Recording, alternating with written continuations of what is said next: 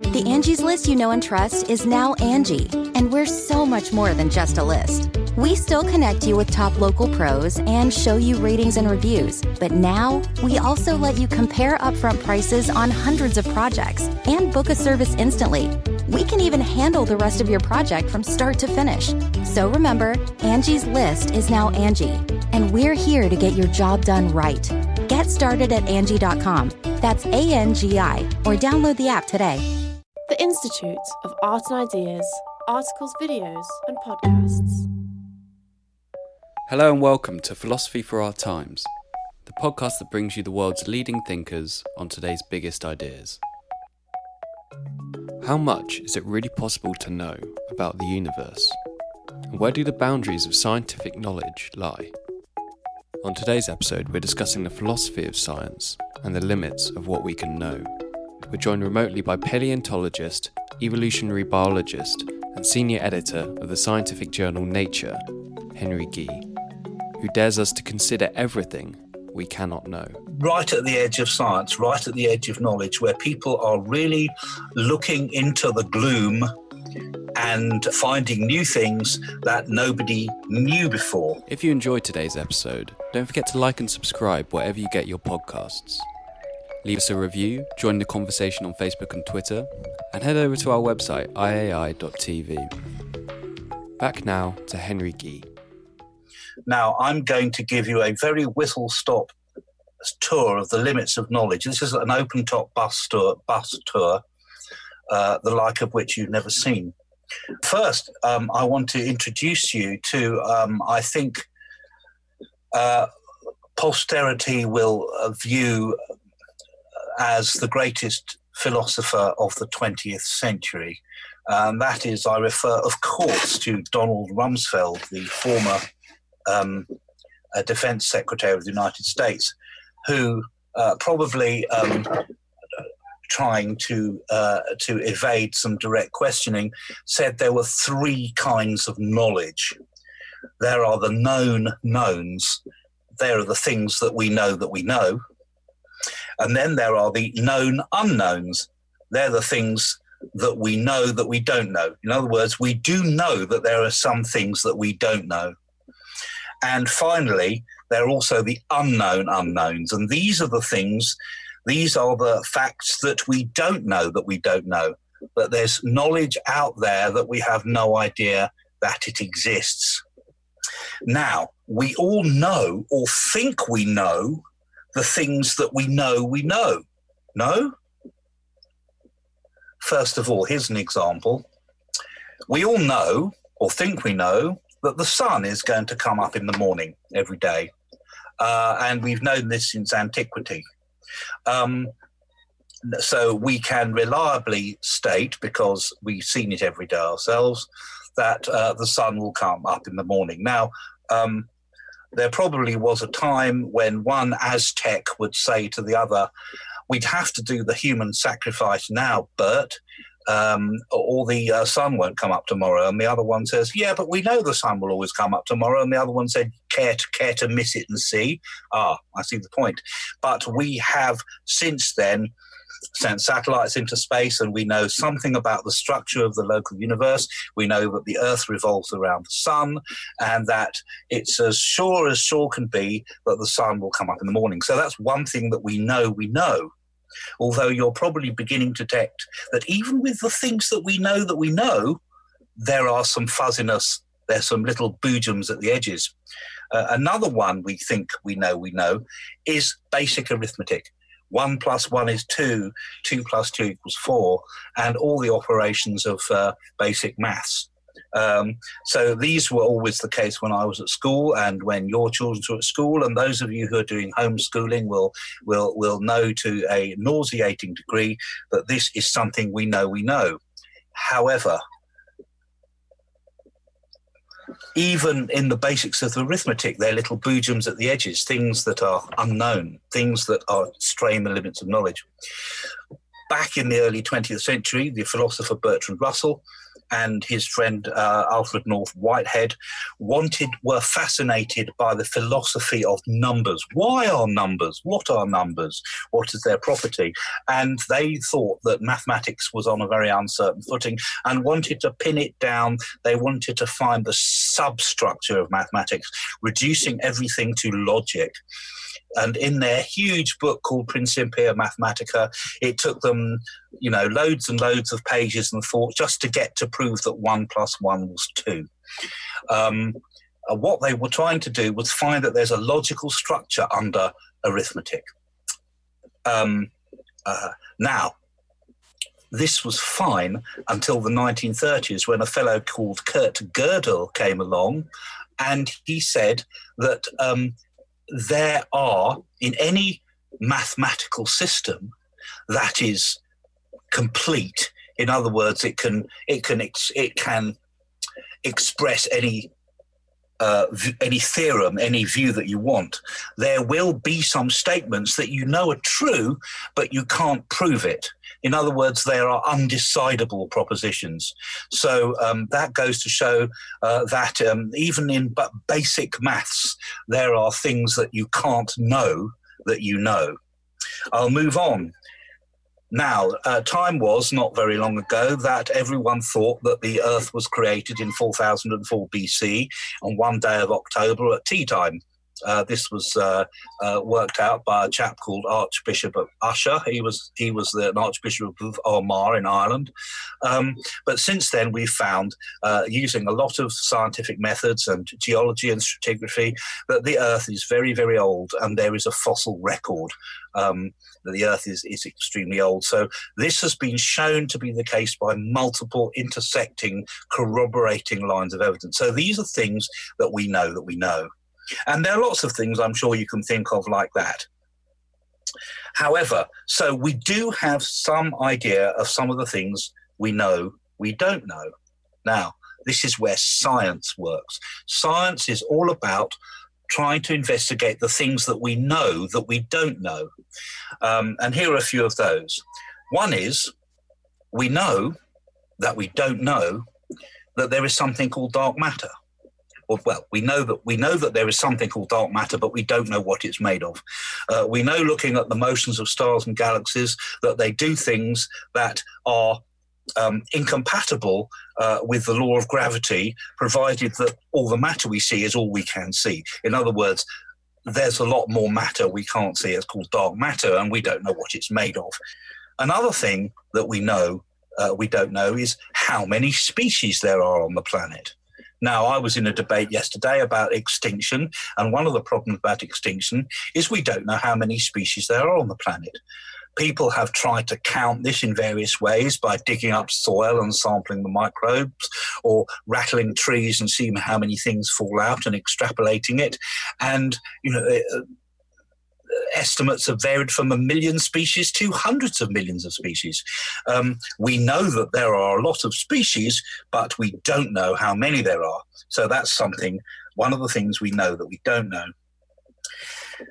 Another thing that we know that we don't know is whether there is any life in the universe apart from on the Earth. A subsidiary is if there is any intelligent life in the universe. Now, my son tells me that there is no intelligent life on Earth because he's just waiting for the lizard people to come down and claim him for their own.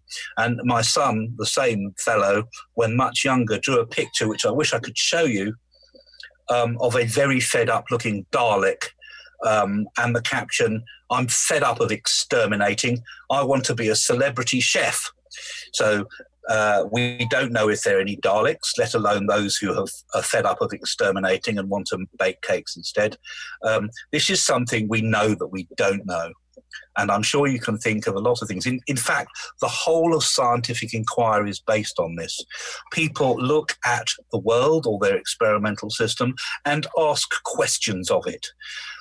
They can do this either by collecting lots of data in an undirected way and then seeing if any patterns emerge, or they can ask a question of it, a hypothesis, and then collecting the data to test the hypothesis.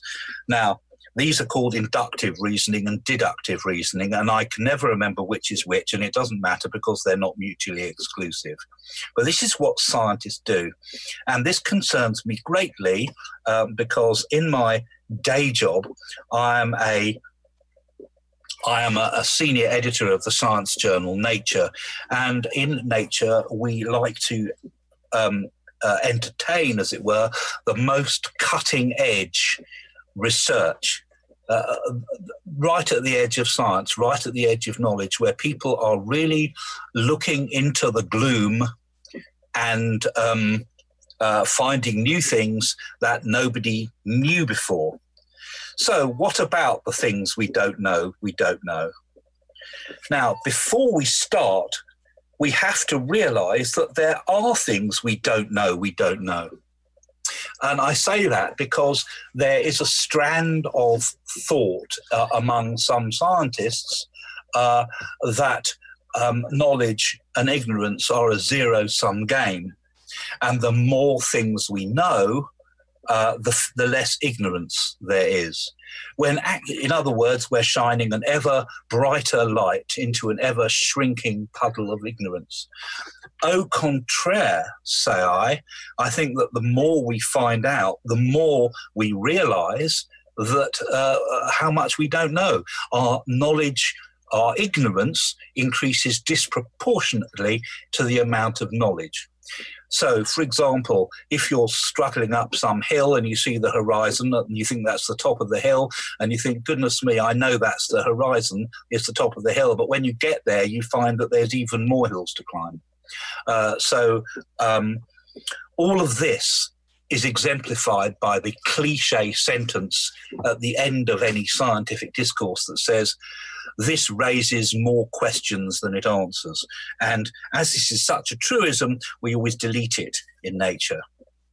Now, you and I know that we can only know the things we don't know through the things that we know that we don't know, even though some things will probably remain forever unknowable, as Gödel showed with his undecidability proposition, and as Harry the hipster Gibson asked in the unanswered question of who it was who put the Benzedrine in Mrs. Murphy's Ovaltine.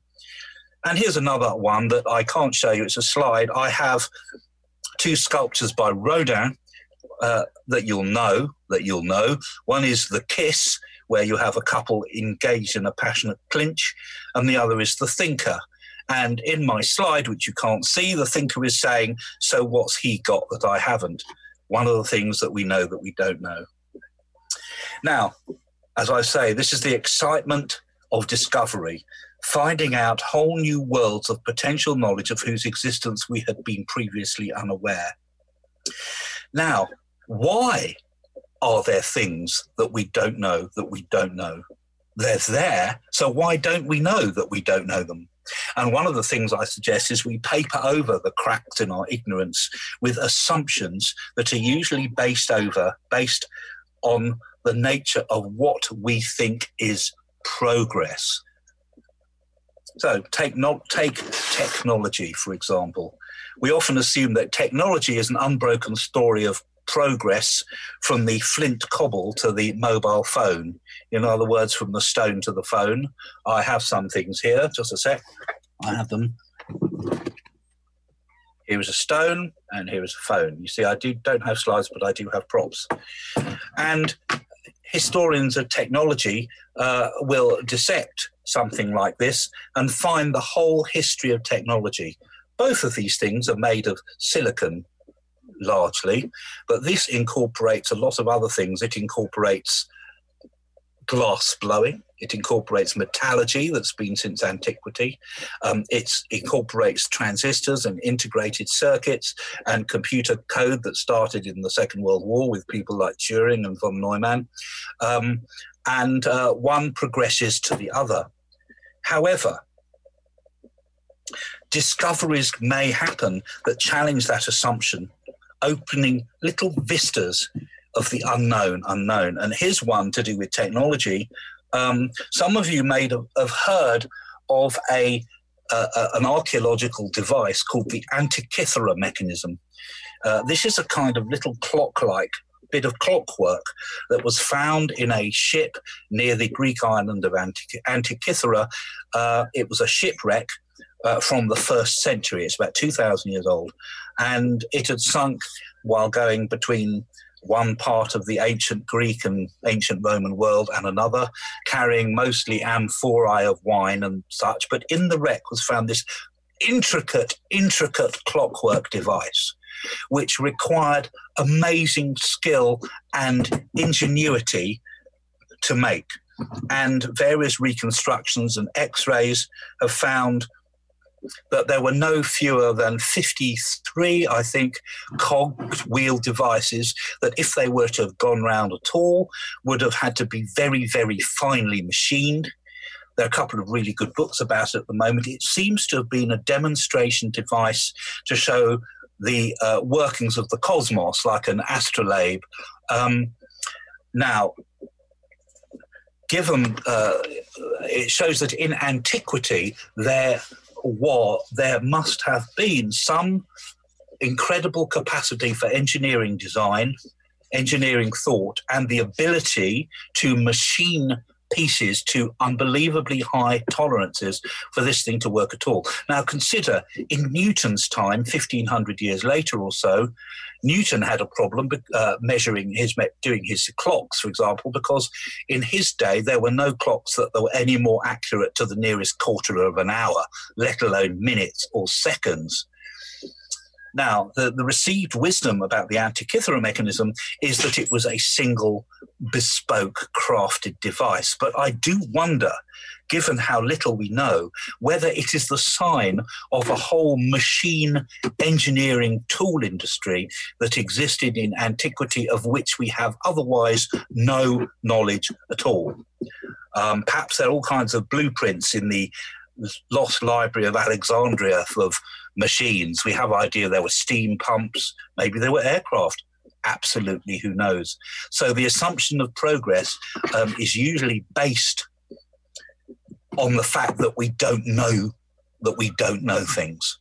And we tend to put things into a line and assume that one thing led to another in an orderly progress.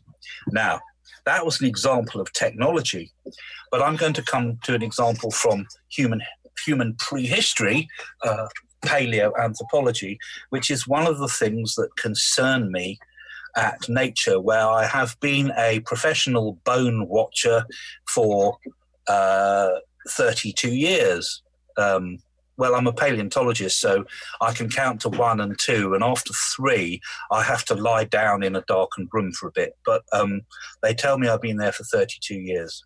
Now, in 2003, now I look at maybe 700 manuscripts, new scientific papers every year, and most of them are very, very tiny increments on things that we know that we know. They do look into things that we don't know, that we know we don't know, but usually not very far. So the answer is very surprising. But only once in my career have I seen something that was from the unknown. In 2003, a manuscript arrived at my desk reporting the discovery of a very strange skull and bits of a skeleton. It came from a remote island called Flores, which is in Indonesia, and it reported the skull and skeleton of a tiny, tiny yet adult individual, a female human creature that was no more than a meter tall. It had a very human-like skull, but very, very small, and it had great big floppy hands and feet. And it was soon called the Hobbit, because it had big feet and lived in a hole in the ground. This was completely unexpected. The archaeological team, who were basically for archaeologists from Australia and Indonesia, were actually interested in a different question. They were looking for evidence that showed how human beings first got to Australia, that magic land full of cold lager and Priscilla, Queen of the Desert. But what they found was something completely unexpected, this creature, the Hobbit. Now, normally when people send papers to Nature, they pretty much know the implications of what they found. This particular paper, it was quite clear that the authors had no idea what they had found. And it took a great consortium of me and lots of academic referees to actually give the authors the confidence to actually come out and say, yes, you have found something completely new and unexpected. Nobody had any expectation that this kind of thing happened. Another reason I know that this was one of the only unknown things was the amount of media coverage it got. Now, stories that get published in Nature usually have a lot of traction for a day or two, but, after a couple of days, they're what we used to call fish and chip paper. But this one ran for weeks and weeks and actually became subject to cartoons and part of popular culture. It struck a chord. Within anthropology, it struck a chord because it got people to suddenly think that the canonical order of human progress, which you've seen for ages. I'm going to show this up here so everyone will know this. You've all seen that, the kind of march of progress that goes from an ape-like thing to a shambling thing walking on its hands and knees, and then it goes and ends up as a Premiership footballer. People have tended to think of a very progressive view of human evolution. This one put a spanner in the works because the Hobbit was very primitive, but it lived only 50,000 years ago when there were already modern humans on the planet. And this suggested that there were enormous voids in our knowledge, things that we didn't know that we didn't know.